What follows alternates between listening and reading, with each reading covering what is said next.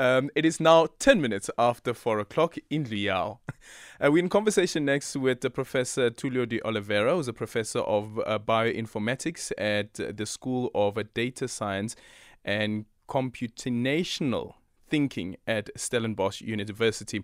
He now joins us on the line following the WHO's announcement that COVID-19 is no longer a public health emergency of international concern. We hear from the professor about what this means and how we should conduct ourselves moving forward. Prof, good afternoon, and thank you so much for making time for us. So when the WHO says it is no longer a public health emergency of international concern, what does that mean? Okay. Good afternoon, Adrian, and good afternoon for your listeners. Yeah. So it means that the pandemic is still here, the virus is still here, but it's not concerned the globe as an emergency. What it means? It means that the WHO suggests, which I fully agree, that at the moment we have every reason to believe that COVID should just be treated as one of hundreds of diseases and viruses and bacteria that are currently affecting the globe. Yeah. Mm-hmm. Why that? The main reason is not that the virus it is less pathogenic, is less transmissible, is that just in the last 3 years we have built a immunity wall from both previous infection and vaccination, and unfortunately from large number of excess deaths. That it means that at a general level at the population, even if people get infected with COVID, that's very unlikely to develop severe symptoms, which lead to hospitalization and death. And then we basically have very unlikely, extremely unlikely, that we're going to have to take countermeasures such as what happened, such as stop traveling or lockdowns or non-pharmaceutical interventions. Yeah. So the WHO is saying that, yes, indeed, there are still more infections. It says millions of infections and thousands of deaths each week around the world.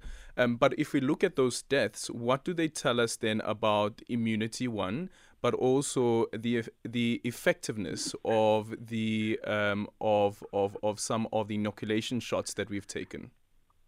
Okay, so that's where, for example, data from South Africa is so important. Yeah, so South Africa has one of the best death registers in the world. Yeah, and that every week the South African Medical Research Council release something that's called excess death. So that's death that's in excess than we were predicting by this time of the year. Mm. And in the last 14 months, a year and 2 months, we do not see excess death higher than we expect.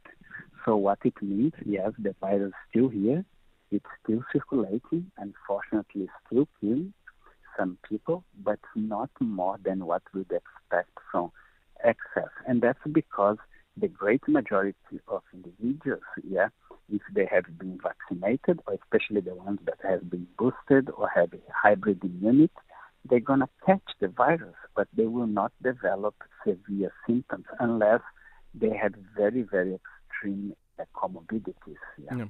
Do we know what the stats tell us about the deaths in South Africa? This is now in terms of an average figure? Yes, so especially in the last 14 months, but especially since the beginning of this year, our weekly deaths is exactly in the line that we expect. Yeah. So what it means that COVID is not contributing to more deaths than what would expected in South Africa from the other diseases. And as you are aware, South Africa has a big burden of infectious disease such as HIV and tuberculosis, and also a big burden of non-communicable diseases such as hypertension, diabetes. So still a lot of people is dying in South Africa from all these diseases. Yes, some of lifestyle, other from pathogens, but it's not more than what we would expected.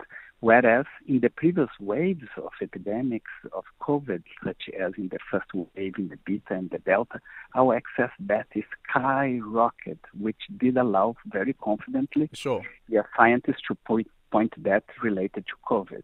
Sure, but do we have an average figure of deaths related to COVID-19? What is that average figure?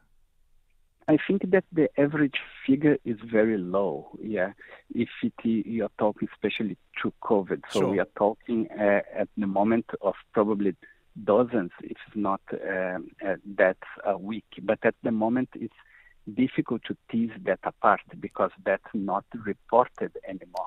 Ah, okay. And then this studies, of course, are still continuing as well as looking at at how the virus is evolving.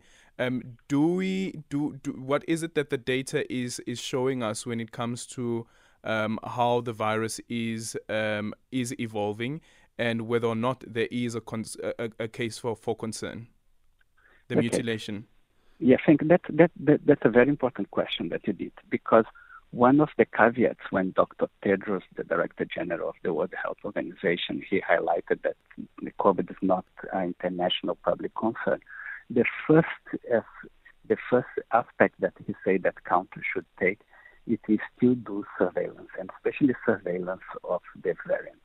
And that we took very serious. That's a program that South Africa got world famous, from the genomic surveillance, and we're still doing genomic surveillance every week in South Africa. That's a big program that involves 10 large labs in South Africa, including the National Institute of Communicable Disease and both FERI and CRISP, the two labs that I direct. Yeah, and what we see that at the moment, we have one sub-lineage of Omicron, that the technical name is called XBB 1.5, that is causing the majority, 90% of the infections. But important to highlight that the force of infection is quite low.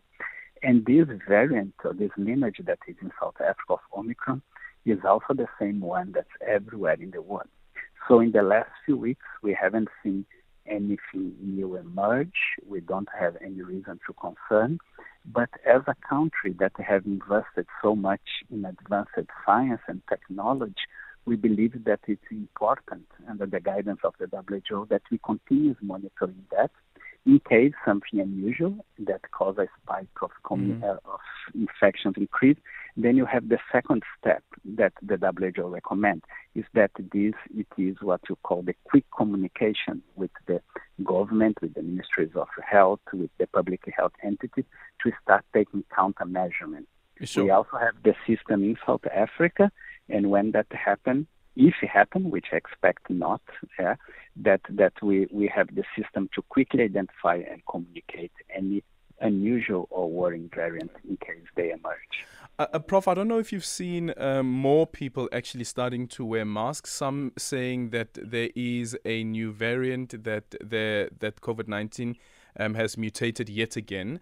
But from where you're standing currently, is there a variant of concern currently in the country?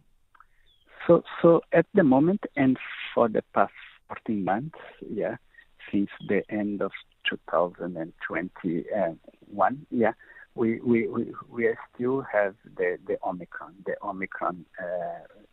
variant. So it is, Omicron is presenting now in hundreds, if not thousands, of what technically you call lineage. So we have a lineage that